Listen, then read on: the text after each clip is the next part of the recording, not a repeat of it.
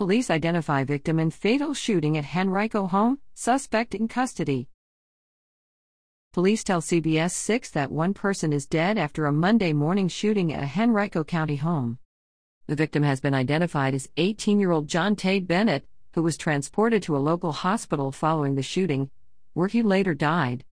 During a police investigation into the shooting, a suspect, Victor Lamar Douglas, was arrested during a traffic stop on I-95 and charged with second-degree murder and use of a firearm and the commission of a felony. Click here to continue reading on WTVR.com, a Henrico Citizen Partner Organization.